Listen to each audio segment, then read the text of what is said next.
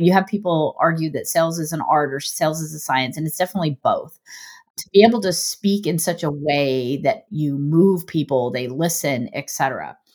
That's part of sales, right? But when people get into sales, they think that sales is just being able to push someone towards a vision and being aggressive or assertive or any of those things. But it all happens, someone buys way before that. A lot of people skip that part and they just go like, oh, I can talk like this and I can talk however I want. I'm just going to ask you for the deal and I'm going to push you. But your upper echelon of salespeople, you can't even tell you're being sold, right? And there's an art to it.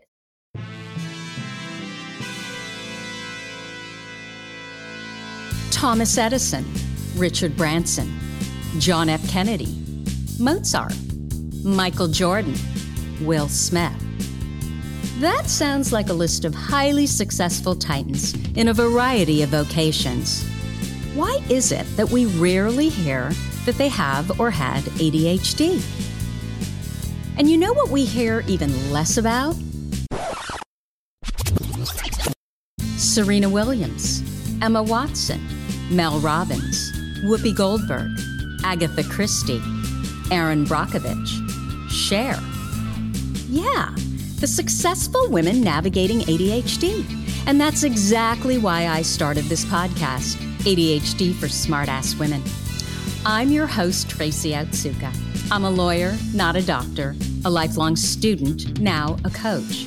I'm also the creator of Your ADHD Brain is A-OK, a system that helps people like you figure out what they should do with their life. And we're here today to talk ADHD, your strengths, your symptoms, your workarounds, and how you proudly stand out instead of trying to fit in. I credit my ADHD for some of my greatest gifts. And you know what? I spy a happier life for you too. So without further ado, a shiny new episode is starting now.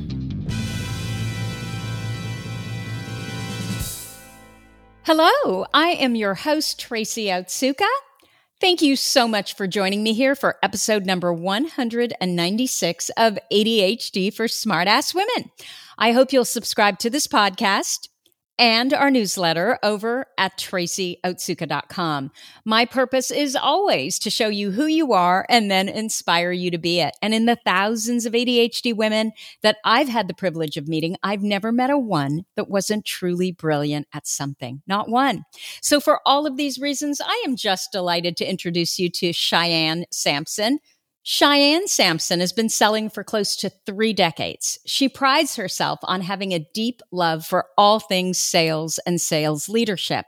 She built the well-known Yelp University sales training program, which is still being used both domestically and internationally, and also helped Zenefits, Varsity Tutors, Classy, Pet Desk, and many more software companies turn their sales teams around and increase revenue. Cheyenne has trained and developed over 4,000 salespeople and hundreds of sales leaders in her career. She's also the author of Triage Sales Coaching, a guide to help salespeople and sales leaders break down calls to increase performance. Cheyenne was diagnosed with inattentive ADHD almost 15 years ago, but she never thought of it as a benefit until recently. Cheyenne, welcome. Did I get all of that right? You did. Thank you, Tracy. And I can't tell you how excited and honored I am to be here. Well, I'm just delighted to have you. You have quite the background. But before we go into all of that, can we talk about your ADHD diagnoses first? Yeah. So I was diagnosed, I hate to say this, but over 15 years ago. So in my 30s. And to be honest, I didn't think much of it at the time. I, like many other humans, I'm sure that have either thought they had it or were diagnosed with inattentive ADHD. You just think textbook, oh, I can't pay attention, right? And I have hyperactivity and I can't pay attention to things. And so I really didn't put much thought into it. And as I've gotten older, and I loved your episode on women going through menopause with ADHD, because I think that was game changing for me as well. But as I've gotten older, and especially through your podcast, and to all the listeners, what I'm about to say is not a commercial or advertisement, but man, Tracy, you have changed my life. I cannot tell you how much I've appreciated you. It's like having free therapy and empowerment. And yeah, I mean, I don't even want to get choked up about how impactful that you have been for me, because I will be struggling with something and I'll literally go through and find one of your episodes. Rumination recently, the one on how we ruminate. I'm ruminating on something that is going on in my life right now. And so I pulled your podcast to listen to it. So to your question, it didn't really impact me at the time. And I just kept living my life. Let me just say, like, first of all, thank you so much for your kind words. You know, I love the gold stars. So it makes me happy to know that my work is making a difference in your life. So thank you very much for that. So so tell us, what were the circumstances when you were 30? Like, what made you get diagnosed? Well, what's funny is I didn't even seek it out. It was just from a normal practitioner, when you go in and you do your yearly exams with your general doctor, right? And she recommended, and it was funny because it's a she, but she recommended that I take this test, and she thought that I lined up with ADHD symptoms, and it comes back, and yes, I have ADHD. And what's funny is I think I always knew. And in sales, in the industry that I'm in, everyone says they have ADHD. Oh, ADHD. And I'm like, yeah, me too. But then when I got the diagnosis, genuinely, it really didn't change anything for me, because in my mind, I was like, yeah, that makes sense. And everybody in sales has it. And yeah, I have it too. And okay, whatever. So what was going on in your life, Cheyenne, that even made you, like, what were you talking? I mean, if you're willing to share this with us, Sure. What were you talking to your doctor about that she even thought, well, maybe you should get tested for ADHD? Like, what was going on? What's funny is I think ADHD lines up really closely with anxiety and stress. But I think that right. I think that was it. It was, and I was having actually some heart palpitation issues, and it came down to like anxiety or what have you. But then as I started talking about some of the things I was struggling with in terms of, I can't pay attention, and I'm still stressed out all the time, and this ability to focus. And it's so funny because it's so long ago that I don't even remember the exact conversation, but it was along those lines, right? Yeah. And then that's where, and again, I just didn't think anything of it at the time. It was just, okay. And moving on. I was prescribed ADHD medication, and I never took it. You never even tried it? So I did try it. I didn't like the way it made me feel. Did it make you more anxious? It made me super anxious. Yeah. And so I just went about my life, and then it only has been in the last few years that I've been more focused on it. And then when I stumbled upon your podcast, you changed it for me in the way that I now see it as a superpower, just something that I need to understand how to navigate. If that makes sense. Yeah, no, it makes total sense. We have some weaknesses, but we also have some amazing strengths, don't we? Mm-hmm. So I'm curious, when Cheyenne was a child, a teenager, were there always symptoms of ADHD? Were there always things that you felt differently about than others? And you were wondering, like, well, why am I like that? Why do I do that? Yeah. And even more so in retrospect, because there are some things that I knew I was different. And then there's some things that now that I look back, I thought everyone thought like that. And that's not the case, right? One of the things, growing up in school, I was always somebody, and I remember one of the episodes that you talked about this, but I was always somebody that wasn't paying attention, was getting in trouble, etc., but could knock out a paper or any kind of assignment in like 15 minutes when it took other people, significantly longer to do that.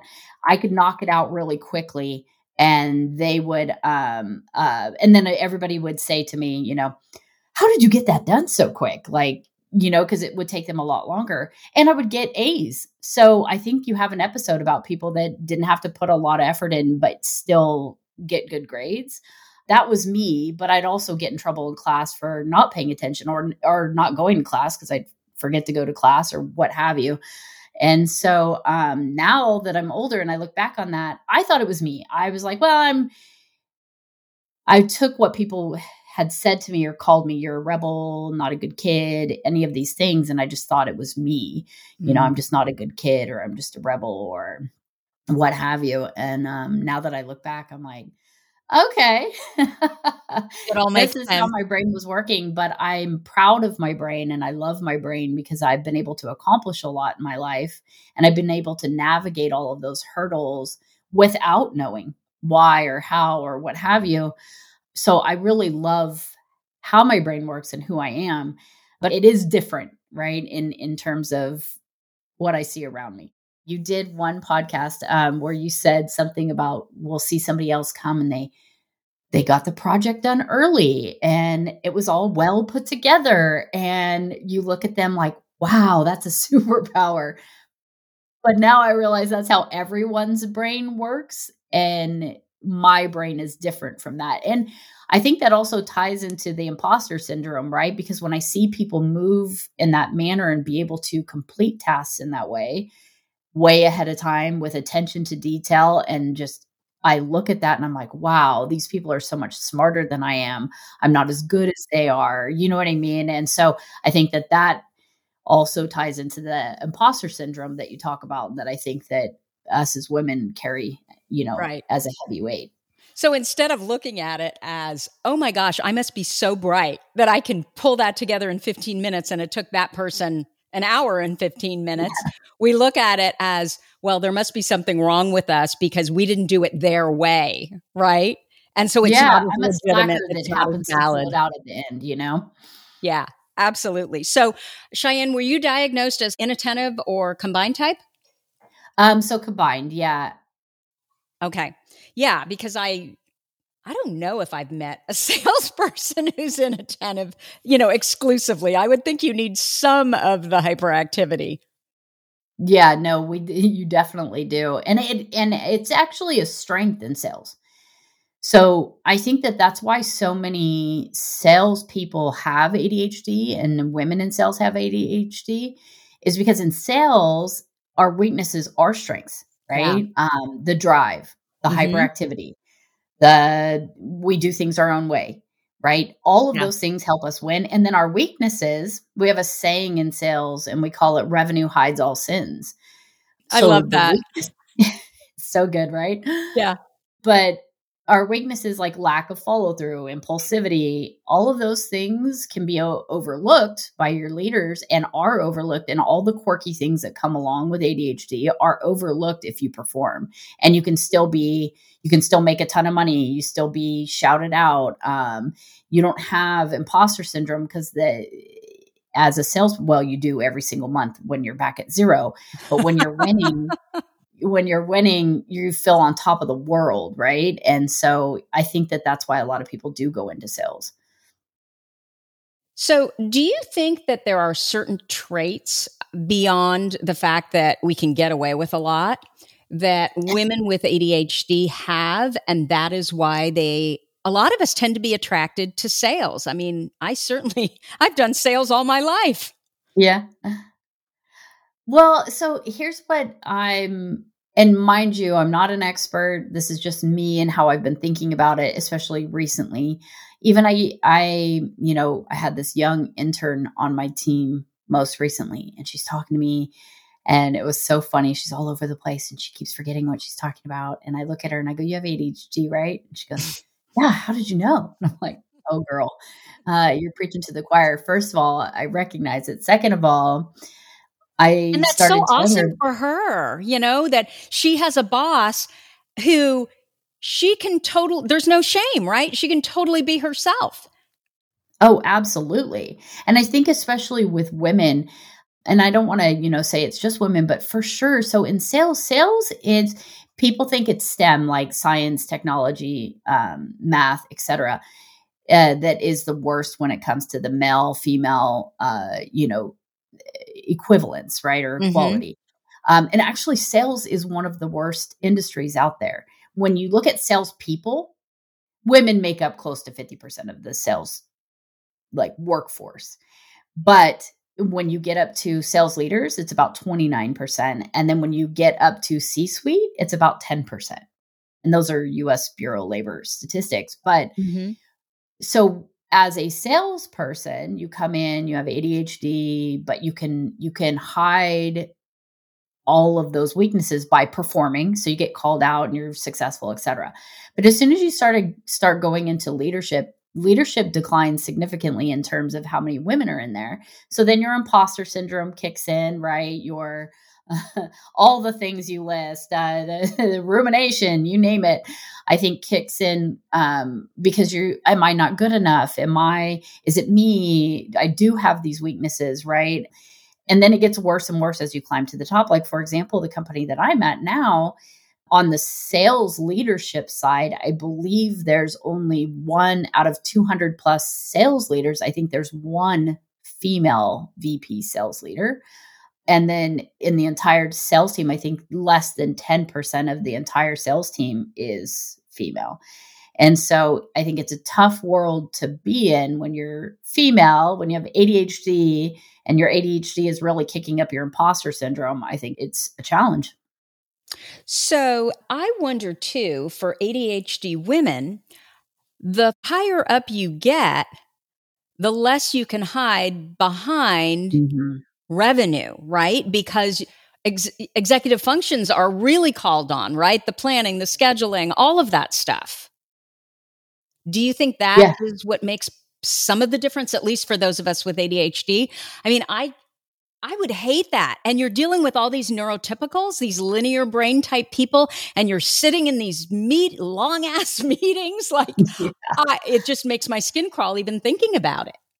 Oh, 100%. It's something I battle with every single day. So being on the executive team, I have several teams that report to me in different functions, right? And global.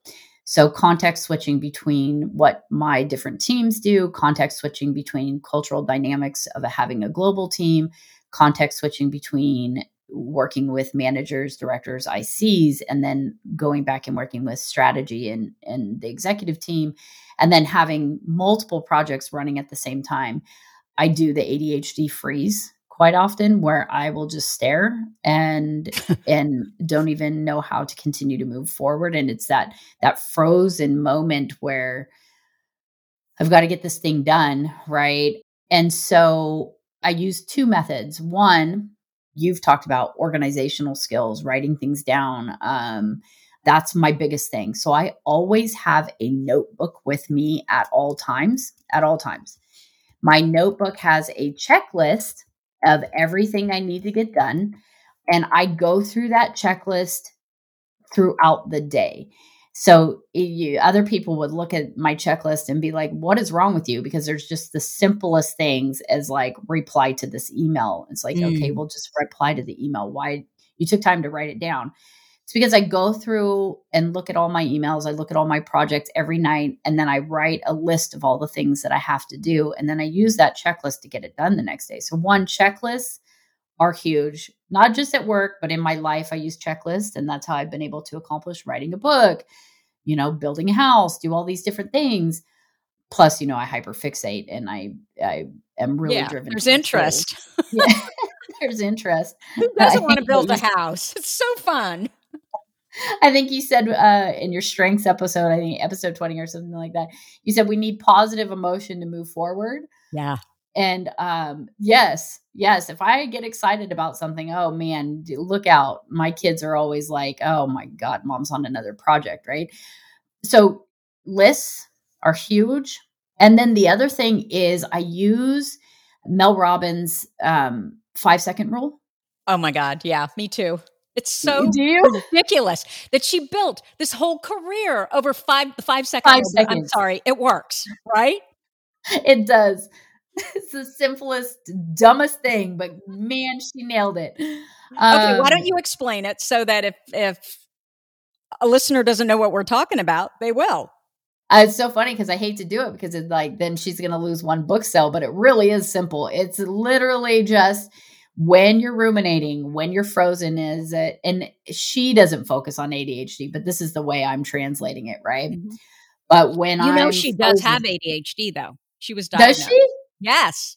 Yes. Oh, that makes so and it's much probably sense. Why we were attracted to her 5 seconds.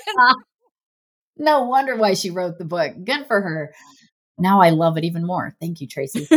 So she says, when you're in those moments, take a step back and you count down from 5, 5, 4, 3, 2, 1. And whatever you're thinking you need to do, because when you're sitting there staring at your phone and you're like, I shouldn't be staring at my phone, I should be doing something, but you're just frozen in time, or you need to get something done, or what have you. That 5, 4, 3, 2, 1. Well, when you get to 1, you have to do the thing. So if you're dreading running, if you're dreading working on that project or what have you, 5, 4, 3, 2, 1, project. 5, 4, 3, 2, 1, put your running shoes on, right? Yeah. And so that helps me so much. And then the other thing that I do, let me just say that, so what she's doing, and the reason why it helps us so much is we're getting out of our head and we're getting into action, which means we're in our body. Yep. So when Mel, she was really depressed and she was struggling to get out of bed in the morning, and she would, and I think it might have had something to do with getting up and running too. And she we would lie in bed and she would just while away, hours. And so finally the television was on and she saw some spaceship blasting off, 5, 4, 3, 2, 1, liftoff. And she put 2 and 2 together, and that's where it all came, where you're just getting out of your head, because you're getting into action. And it's so simple, but it works. It does. It works. And then I would say the third thing is, it came from Jerry Seinfeld, but he was asked how he was able to write an episode every single week. And he said he had a goal of 1,000 words a day, and he held himself to 1,000 words a day. And it's a version of that, right? Where if I have a project like last night, yes, I work ungodly hours because I get so distracted because of meetings during the day. Yeah. That at 5, when my meetings end, I have meetings from 6 a.m. to like 5 or 6 p.m. And then after my meetings end, I go have dinner or whatever. But then I spend from like 6 or 7 to like 10 just knocking down projects. And I force myself, I have to tell my brain, finish this slide, finish this slide, finish this slide, finish this slide. Then after this slide, okay, now just finish this line, just write this title, you know what I mean? Or what have you. And then I get into a groove and I can knock out like 3 hours of building on or working on a project. So what you're doing, Cheyenne, is you're just telling yourself all you have to do is this one little thing. Yep. And that then kind of sucks you in, gets you to start, and then you don't want to stop. Yep. Okay, so I'm listening to, I do that too, by the way. That's how I get everything done. I have a Datex Cube, and it's got times all around it, and it's a timer. I only use the 25-minute one, except for when I'm doing like office hours. Then I use the 5-minute one to keep everybody, on schedule. So if they're going to talk, they can only talk for 5 minutes. But the 25-minute one, I just put it on its end, and that's how I start. And then once I start, I don't want to stop. That's awesome. My question for you. What is it? It's called a Datex Cube. I've got one. It kind of looks like bamboo. Okay. I love it. I'm going to have to look that up. It's, that when you're just sitting there or you're running around, and I typically never just sit there, but I'm running around, I'm cleaning, I'm doing, cleaning, because that's what I do, doing anything I can to kind of get all the clutter away from my line of sight. And then I have nothing left to do. So I have to sit down and do what I need to do. But even then, sometimes I struggle to start. And so I've just learned the deal I strike with myself is all you have to do is 25 minutes. You can stop after 25 minutes. And you'd think my brain would have caught on by now because I've been doing this for years. It never But fails. it's like, okay. 25 minutes and all of a sudden I'm sucked in again and I still haven't figured out that, she's playing a trick with you.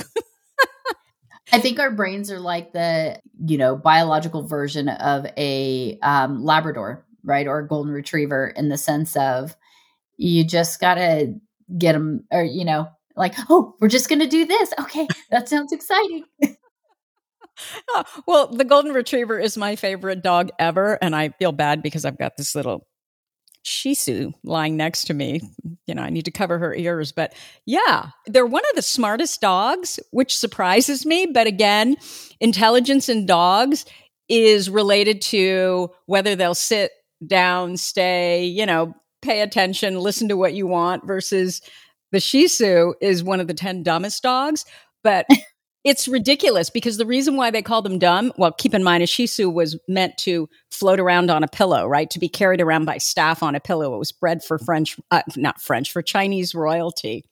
And so Shih Tzus are very stubborn and they're very independent and they do what they want to do and they don't listen. And I'm like, wait a minute, who's really the smarter dog, right?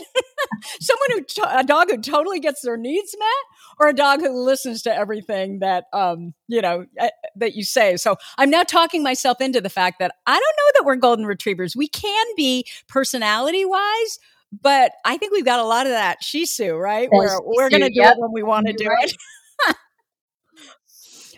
Okay. So I'm thinking about what you're telling me, and I'm thinking about all this work, and clearly you're really good in sales. You're really good at training salespeople. You've got kids.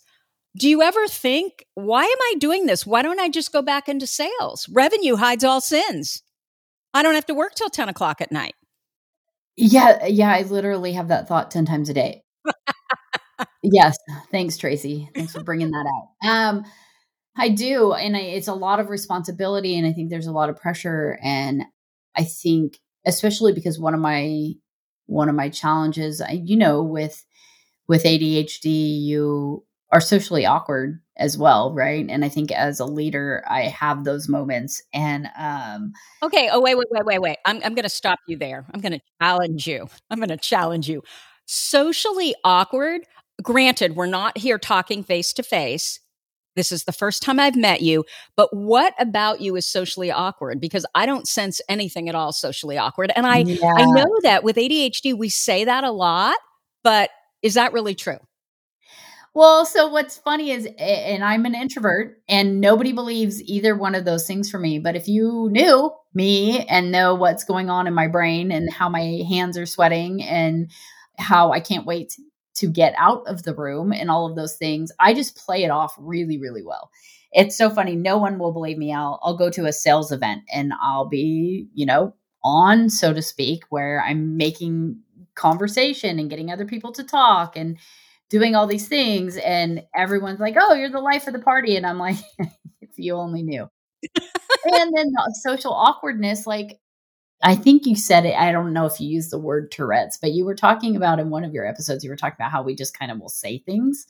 Yeah. And oh my God. And then that paired with ruminating and being really hard on myself. Yeah. Everything that comes out of my mouth, I just am like, oh, dumb. I can't believe you said that. And then I just think about it constantly afterwards. Like, oh, I said this thing, whether or not anybody else thinks about it or not. And then I just want to just hide. I don't want to continue to be in these conversations because I'm afraid of what I'm going to say or what have you. And I think all of that as a leader is a lot of pressure because you have to be, especially in this day and age, you have to be very dialed in what you're saying, what you're doing, et cetera. And so I have to think about it every day, all day long. So it is a lot of pressure, but I also think it's just the path that life has taken me, right? I love the people that work for me and I would walk through walls for them.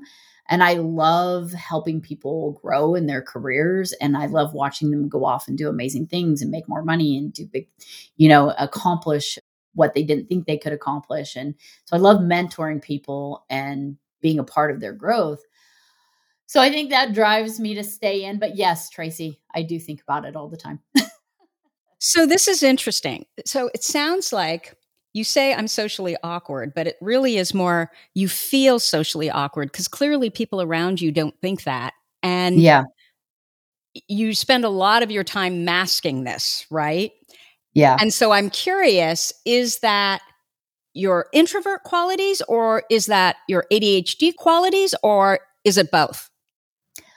I think it's a Molotov cocktail, my friend. I think that, do you know what I mean? I think it's like a perfect match. And I also think I have anxiety, and I think all of that ties in, right? And Mm-hmm. so I'm sure it's a little bit of everything. I think the ADHD part of me is the part that triggers it. So what I mean by that is when I'm out in public, I will, or when I'm with a group of people or in a conversation, one, I make a lot of inappropriate jokes. I tend to do that.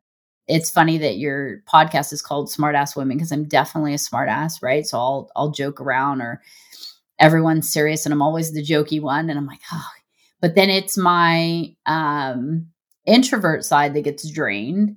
And then I think it's my anxiety side that really kicks in. Girl, I'm a mess. I don't know.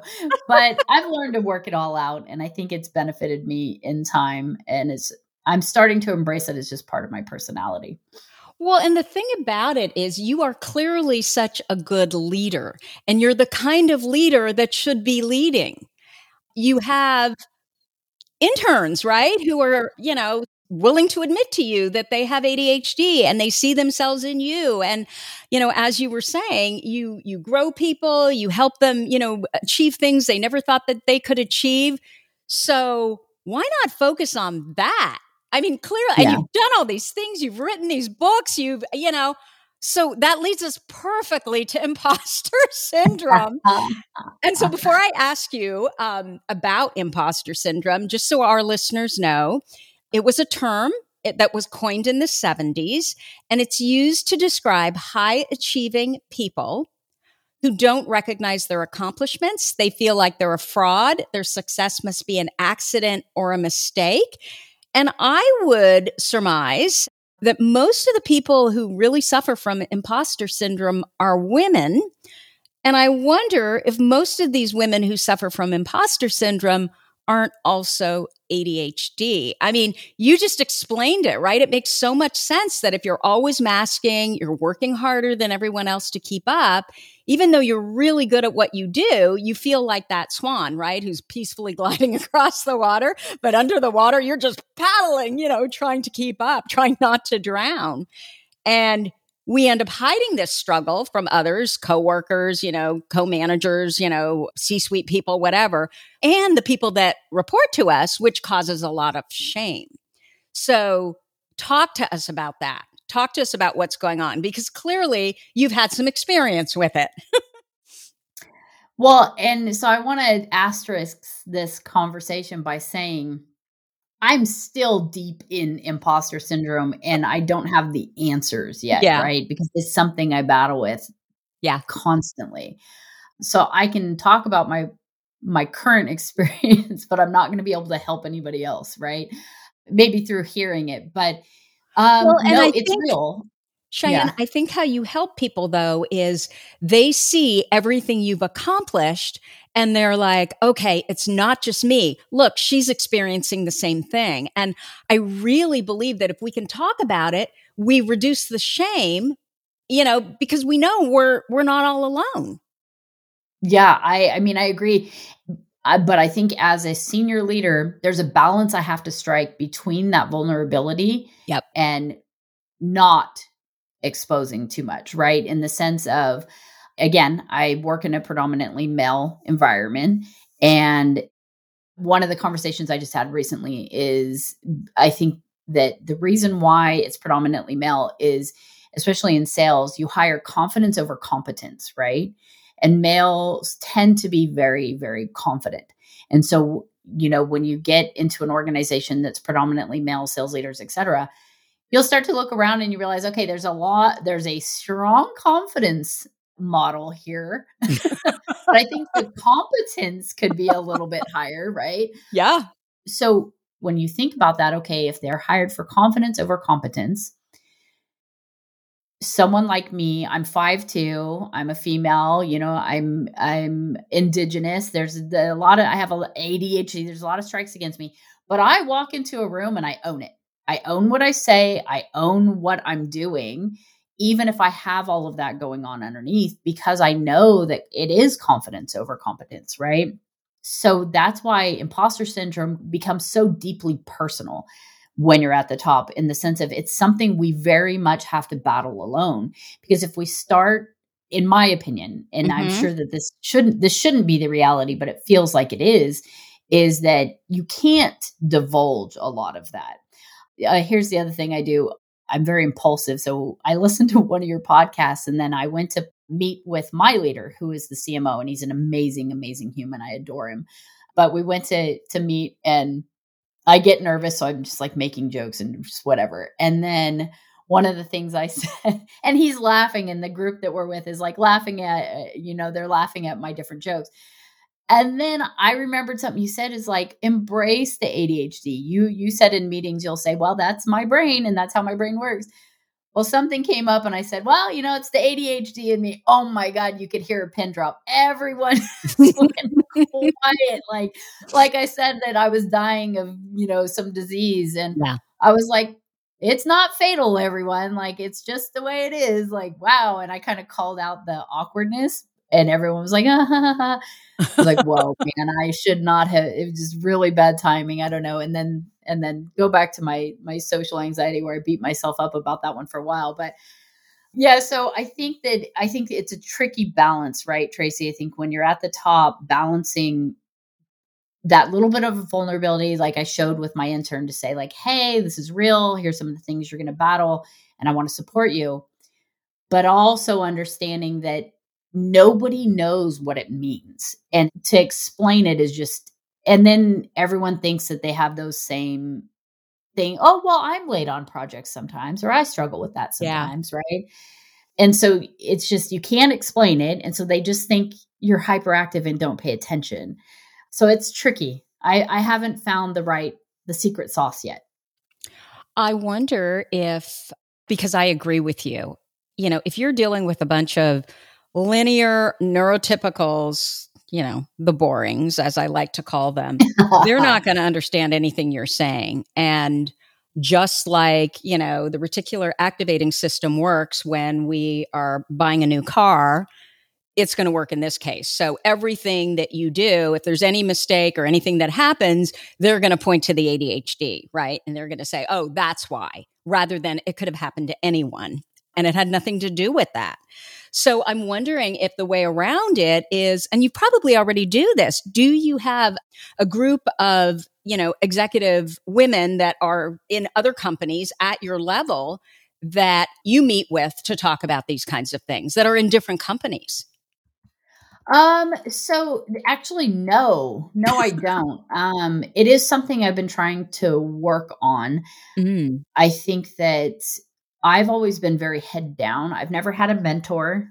Mm. I've never had up until now, my most recent boss right now just happens to be one of the most amazing humans. But up until now, I've never reported to someone that taught me anything. I usually report to people that don't know what or what my department does in terms of sales, and I just do what I need to do and get it done, right? And I've mentored dozens of up and coming females, but I don't have a lot of peers in that way. So it's something I've been working on, but I haven't built that network just yet. Well, maybe that's something to do. Yeah. Oh, Honestly, definitely. I mean, it's something that it's on my to-do list for sure. because what you're telling me is you're talking about confidence over competence, right? Mm-hmm. And you work with a lot of guys who got a lot of confidence, but maybe not so much of the other.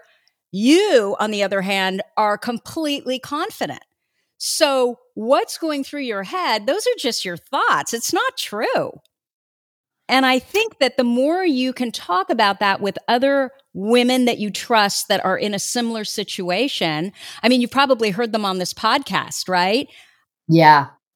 And that is why I think this podcast is so important, because when you hear other people that are struggling with what you struggle with, and they're, at your level, maybe even higher than your level, you realize that it's not just you. And perhaps it really is your thoughts that are getting the best of you because you're clearly competent. Yeah, and I agree with you. And I think that, podcasts such as yours is a really great second best, right? I'm sure that having that kind of network would be amazing. But it's so nice to just have it at my fingertips, right? I think I pulled. Oh, it's a funny one.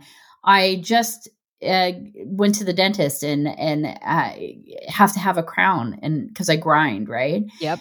And then so I pulled your episode on crowns and root canals and grinding, and I'm like, oh, it's so helpful, right? And so I think honestly, there's a lot of resources out there as well that you can pull up when needed to help you understand and navigate anything that you are experiencing. And that really has been game changing for me. I have an idea, Cheyenne. You could Yes. go into our podcast, into our big Facebook group, ADHD for Smartass Women, and say, Tracy told me to post this, and specifically ask for executives at your level who struggle with imposter syndrome. And then you'd have a group. Yeah, that would be awesome. I will do it. Do it. And then, come back and let us know how it goes, as far as what impact did it have on you and your imposter syndrome. Before we get off the subject, though, I want to know, what is it that makes you struggle with imposter syndrome? Like, what's it from, do you think? Oh, I think it's a compilation of things, right? So I have very humble beginnings, and, you'll have people say, oh, I grew up poor. No, I used to dive in the garbage cans to find toys. We were very, very poor. We went without food quite a bit. It was just me and my mom. And, she worked 2 to 3 jobs serving, et cetera. But we were very, very, very poor. Mm-hmm. And I have no family. Nobody in my entire family on either sides has ever gone to college, and I'm not connected with anybody except for my mom. And so starting there, I think, is tough, because everybody that I work with, even if they say, oh, I had a tough upbringing, it's usually like, oh, we only went out to eat once a week, or we weren't allowed to buy soda, or, my parents got divorced. And I'm like, you had 2 parents. That's great. But I think that because of my upbringing, and I've really had to work on the way that I speak, because I grew up getting into a lot of trouble and hanging around with a lot of people that got in trouble. And I had a pretty wild first, quarter of my life. And so to get through that and fit into in the world that I'm in, everyone comes from education and affluence. I very seldom run into people that have made it through a lot in the way that I have. And then I'm a single mom too. I have 3 daughters and I have 2 adopted sons, and I've been a single mom their whole lives. And that, I'm working hard and behind the scenes. And I was a young mom. And now when I work with people, they're my age now that have little ones, and my kids are all grown because I had them, when I was very, very young. And so I think that ties into imposter syndrome, because I don't align with the people around me, regardless of my accomplishments. And then when my ADHD kicks in, right, and I hyper focus on those factors and how I'm speaking, and, I just overthink all of it. Even my book. So I wrote my book, and it's strangely becoming very successful. It's being picked up by some pretty recognizable companies. But every time I talk about my book, the first thing I talk about is, well, I didn't put a lot into the aesthetic, and it's not as good as I wanted, and blah, blah, blah. And I actually got feedback from somebody that was like, I didn't even want to read your book because the first thing you said was it wasn't as good as you. Yeah. And I'm like, no, just aesthetically, the content's really good. I don't know. And so I just think that, I think it's the insecurity from that background tied in with just me overthinking everything. And so I just constantly have to remind myself, like, look what you've accomplished. Look what you've accomplished. And But it's a daily battle, to be honest. I can't talk myself up and then stay in that mindset for weeks or a month or whatever. Every day I have that conversation with myself. So Cheyenne, it sounds like there's some trauma. Have you ever considered that? Because for sure. Yeah, we think trauma means, some violent crime happened to you. I mean, trauma can be something as simple as having no support, growing up very, very poor, and I want to recommend a book. Yeah, I love books. It's a great audiobook so let me tell you what the name is. It's called What Happened to You? And it's by Dr. Bruce Perry and Oprah Winfrey. Okay. And so Oprah Winfrey has this girls' school, I think it's in South Africa. And she was, all the girls that come to the school are on scholarship. And they were coming from, homes that had dirt floors and one room, and everybody slept in the same, I don't even know if they slept in beds, really, really poor girls. And they were given this lifetime opportunity, right?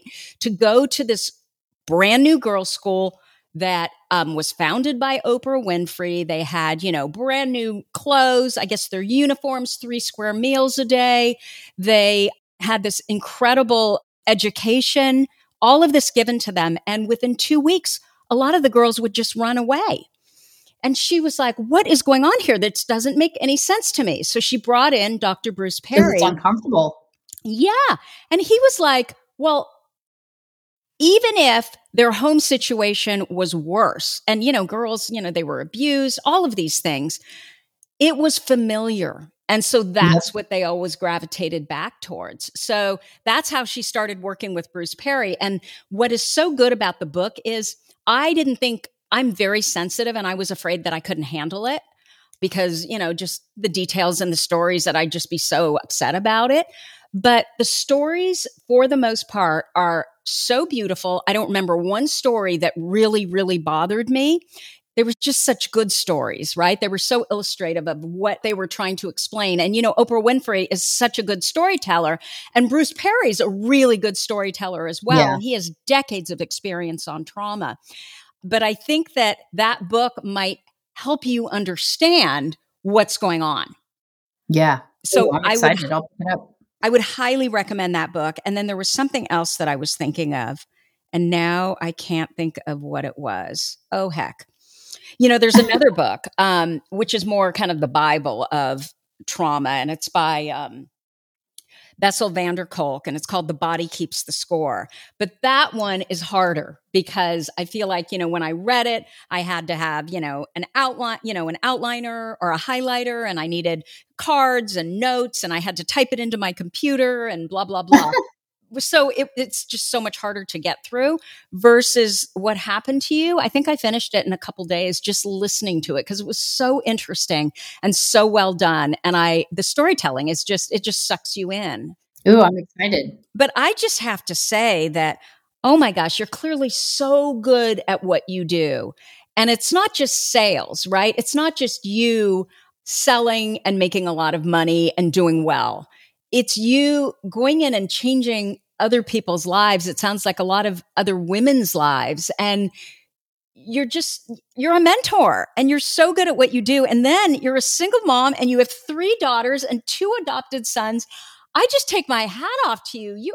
I just can't believe that you've been able to accomplish everything you've been able to accomplish. And so my big question for you is, do you celebrate your successes?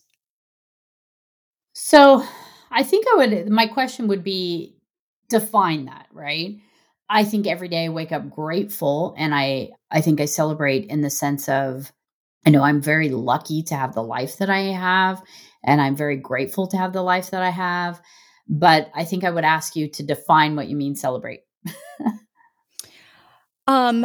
Something more than, I'm talking about the specific things that you accomplish. So if you listen to the podcast, you probably know about reward deficiency syndrome, which is common, right? With those of us with ADHD. Number one, we feel less motivation to work towards a reward. But then once we reach our goal, we get to the reward and we feel less satisfaction from the reward. So we just kind of jump into the next thing, which is exactly why we feel like we haven't ever accomplished enough. And I think that's another reason why those of us who have ADHD also have more imposter syndrome. And so it's different for everybody, but when you accomplish a goal, what do? Like when you finish writing your book, did you celebrate it? And how did you celebrate it? Was it just like, oh, I'm grateful, it's done. Next. No.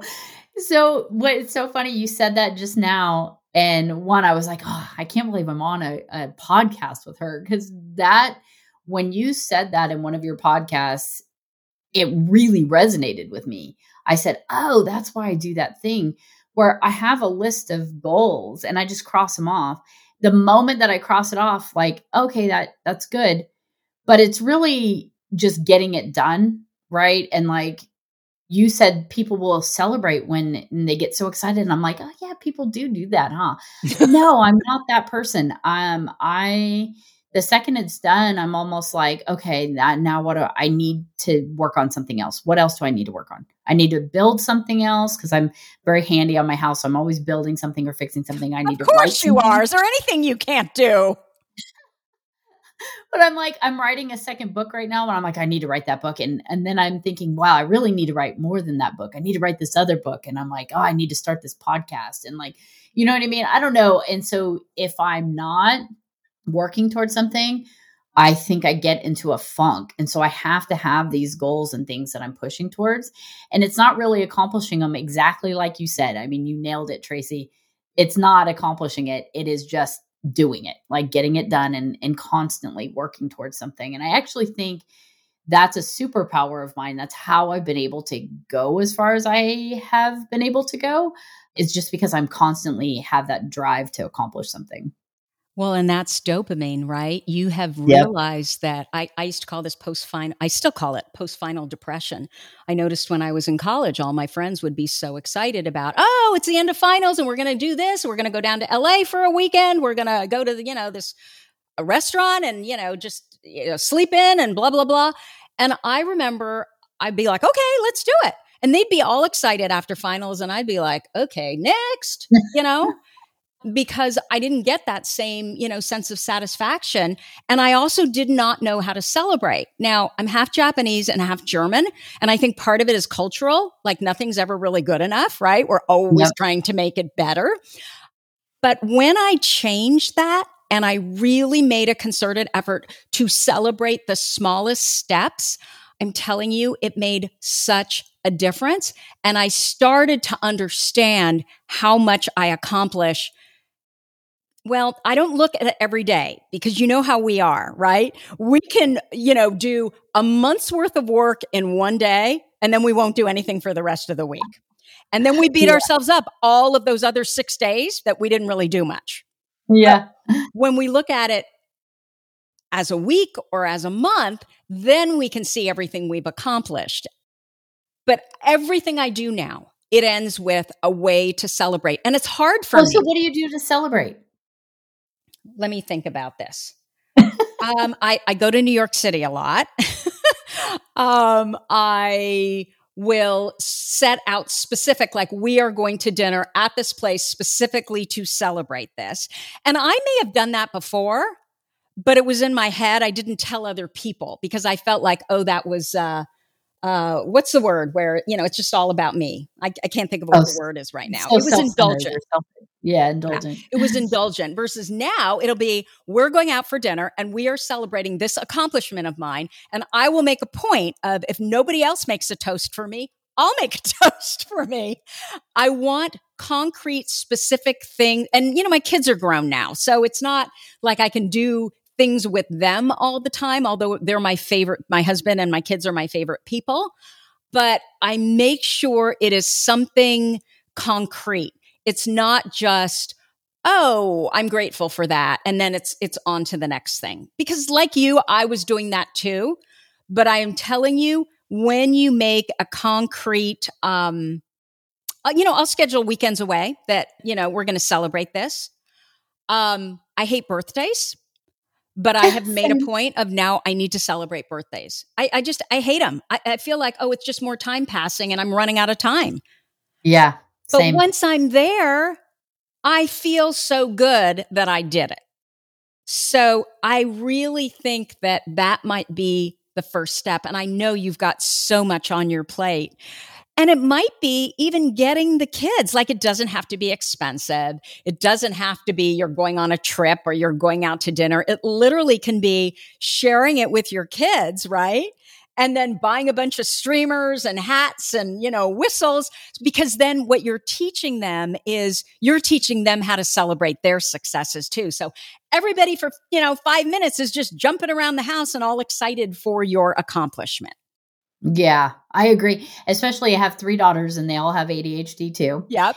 And that's one of the things that I've been trying to work on is exactly what you just said, because they need to celebrate their own accomplishments, celebrate themselves, put themselves first, right? Some of those things. And I'm just now learning how to do those things. So I'm trying to model that, even though it's a bit later, I am trying to model it. It's not that late. Truly. Yeah. It's not that late. I don't know what will work for you. Everybody's different, but I suspect that if you try just once and do a little one and then really get into your body and pay attention, does this generate positive emotion for me? That's our rudder, right? Whatever generates positive emotion, but good positive emotion. I mean, we can have, 5 drinks, and I guess while we're drinking them, some people will feel positive emotion, but then afterwards, it's not so good for us. Yeah. So because that's our rudder. So if we can just constantly follow the positive emotion, then we know that, okay, I'm doing the right thing. And how does that make me feel about me? Because I wonder, is it with you, a lot of it is, you're not worthy of that celebration. And so we're going to downplay that accomplishment because it really isn't that big a deal. Anybody could do it. And that is not true. I mean, look at everything you've accomplished. It's insane, actually. And so when you talk about, I'm around other executives and they all come from these Tony families and they've had everything handed to them, what you've accomplished, given where you had to start, is so much more impressive. You've accomplished so much more. You're, how do you even compare the two? So I would listen to what you say way more than I would listen to someone who basically, was handed, the silver spoon and, was handed everything. Tracy, you literally are the best thing that has ever come into my life. Oh. Well, I'm sure that's not true. But I'm not going to, outside of my family, I think it is true. Oh, well, that gives me positive emotion. So clearly I am doing the right thing and I'm in the right place. You are. So before we go, okay, this is going to be a little long, sorry, but I want to know, why did you decide to write your book, Triage Sales Coaching? So it's a coaching method I developed at Yelp. I had been training 30 to 60 new salespeople a month and training 5 to 8 new sales managers. We would take salespeople, move them into management roles. And mind you, the median age in this entire group was about 23, 24. So they had never really sold before. They definitely had never coached on sales calls before. So I had to develop a method that taught sales managers and new green salespeople how to break down a sales call to increase performance. So I just developed this method of taking a piece of the call, the most like critical piece of the call first. That's why I call it triage after the medical term, right? You take the most life-threatening or critical piece and you work on that first before you work on anything else. So I developed this method that breaks down sales calls piece by piece and is a deep practice, right? And the beauty of it is it's not a sales methodology. So you can take any methodology that you're using. You can take Sandler, Challenger, Spin, Medic, whatever it is. This doesn't replace that. This just helps you break down sales calls. And I didn't know why it was so successful. It just became so successful. And people kept saying, the one thing you taught me that was really game-changing was Triage. You should write a book. You should write a book. So I ended up writing the book. And I didn't know why it was so successful until I read Daniel Coyle's The Talent Code. So he does research around the world trying to understand why there's these pockets of talent, whether it's musical talent, athletic talent, whatever. And what he deduces is it's not in the water, it's not genetics, it's not any of those things, is there are coaches around the world that have tapped into this method of deep practice and how the myelin wraps around your nerve fibers as you're learning to solidify a piece of that music, a piece of that, sports play, whatever it is. So when I read Daniel Coyle's book, the light went on and I said, oh my God, that's why triage works. Because it's deep practice and it makes you focus down and perfect each piece to put it together as a masterpiece. So that's where triage came from. So it changes your brain. Changes your brain. Okay. So I have to tell you a quick story. So my husband has been in sales forever. And prior to kids, he was chief operating officer and he ran companies. And he is so good at sales, but he's also extremely neurotypical. When I first met him, I looked at his calendar and I was like, oh my gosh, are you kidding me? Everything is written down and he just crosses everything off. He doesn't ever not follow, he sets his intention and he doesn't ever not follow it. And superpower. I have no idea how he's like that, but he is. He's the kind of person who will, on a Friday afternoon, at 4:00, will go into his office and he will make 50 sales calls. So when my kids were born, he went back into sales so that he'd have more time with the family. And he's been in sales since then. 50 sales calls on a Friday afternoon. So I decided, okay, I'm going to try to be like Rich. And I remember taking this program. I was at the time, my kids were young, and I was working as a real estate broker, luxury real estate. And I said, okay, I'm going to go back to my clients and I'm going to do what Rich does. And I'm going to make, 50 sales calls. Of course, it wasn't a Friday afternoon. I think it was sometime in the morning because I couldn't possibly do it on a Friday afternoon. Yeah, no. And I started with the first call. I could not get off the phone in under an hour. And I was just like, I can't do this. I cannot have a 5-minute conversation with anyone. I mean, that's probably why, I'd love to do 25-minute podcasts, but I can't do it because once I get in and I start talking to people, I can't leave, right? So I'm curious, how you break down calls. I mean, is this a problem that you see in a lot of salespeople where, they can't make a 5-minute phone call?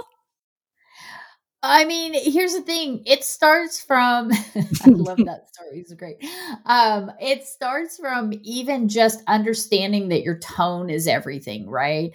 Being able to set an agenda, how to control a call. There's so much that goes into sales. You have people argue that sales is an art or sales is a science, and it's definitely both. I think there is an art to sales, and I think there is science to sales. But the ability to communicate at that level, and regardless of political preference or leaning, I'm not talking politically, but you look at someone like Obama, right? And the way that he speaks, that is an art form. To be able to speak in such a way that you move people, they listen, etc. That's part of sales, right? But when people get into sales, they think that sales is just being able to push someone towards a vision and, being aggressive or assertive or any of those things, and closing or handling objections, and sure, closing, handling objections, et cetera, is a part of sales. But it all happens when someone buys way before that. For example, let's talk about your podcast. Your podcast, you sell people in the first few minutes by how you speak. When someone's going through podcasts, there's a bunch of ADHD podcasts out there, right? And I'm going through them. And the tone of the person right out of the gates, how they're speaking. Is it something I'm interested in? Is it something that is going to grab my attention? Then second, how do they make me feel? Right. And that's sales. A lot of people skip that part and they just go like, oh, I can talk like this and I can talk however I want. I'm just going to ask you for the deal and I'm going to push you. And that's an aspect. And I think there are salespeople out there that are like that and still are successful, but your upper echelon of salespeople, you can't even tell you're being sold, right? And there's an art to it. And that's where that comes from. And so it doesn't matter what kind of sales you're in, because frankly, honestly, I think we're all in sales, right? We all have a point of view and we want to sell it to other people. So is your Triage sales coaching book, is that something that could help anybody? No, I think it is sales specific. And I hear that all the time. We're all in sales. And I'm like, yeah, but when you carry a quota, it is a whole different ballgame, right? There is a sales aspect in meaning understand how to convey a vision, tell a story, get people bought into whatever value you're trying to convey. Yes, there's a sales aspect, but then there's a whole other ball game to sales in that carrying a bag, right? Carrying a book of business that you, and having quotas and your job is on the line every month. And, there's a sales aspect as well. Triage specifically teaches people how to manage on sales calls. Do I think that there's an aspect that humans could take and say, check my tone, check my agenda, check my confidence? Sure.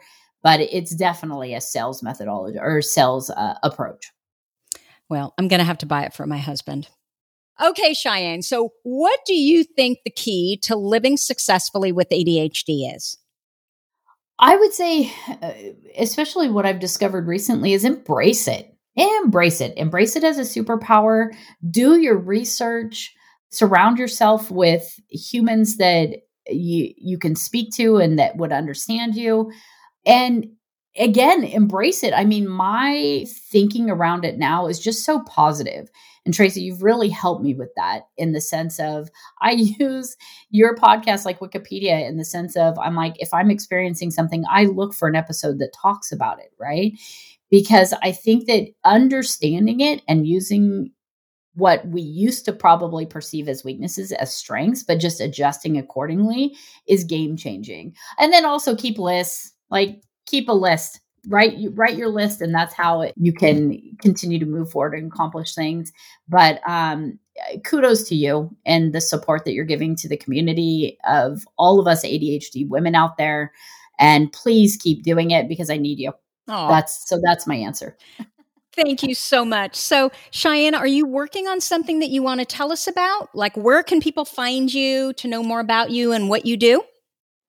Yeah, absolutely. I mean, you can go to my website, www.cheyennesampson.com. I'm also on LinkedIn. My book is the biggest thing out there right now. I have Triage sales coaching, but I also do consulting for my favorite or, series A through C startups for their sales teams, building process and helping sales teams excel. But if you look out there, I'm definitely out there. Okay, so CheyenneSampson.com, and that's SHIANNESAMPSON.com, correct? Yes, ma'am. And the book is Triage Sales Coaching, and you can find that on Amazon? Yes, you can. Wonderful. So this is all going to be in our show notes. Cheyenne, thank you so much for spending time with us here today. Tracy, it was an absolute honor, and I'm excited to keep listening. Thank you. Absolutely. So thank you again. And that is what I have for you for this week. If you like this episode with Cheyenne, please let us know by leaving a review.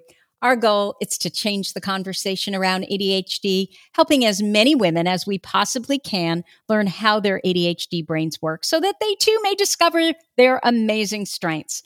As always, you're listening to ADHD for Smartass Women. Come join me over at TracyOutsuka.com. Thank you so much for listening, and I'll see you here next week.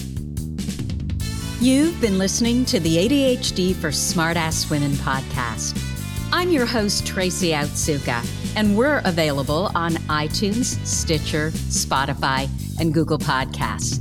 Not coincidentally, ADHD for Smartass Women, it's also the name of our free Facebook group. We're a totally smartass community of successful, ambitious women who share our ADHD wins, questions, and workarounds.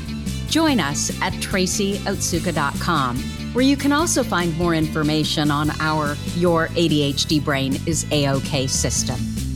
I spy a happier life for us, and I'll see you again next week.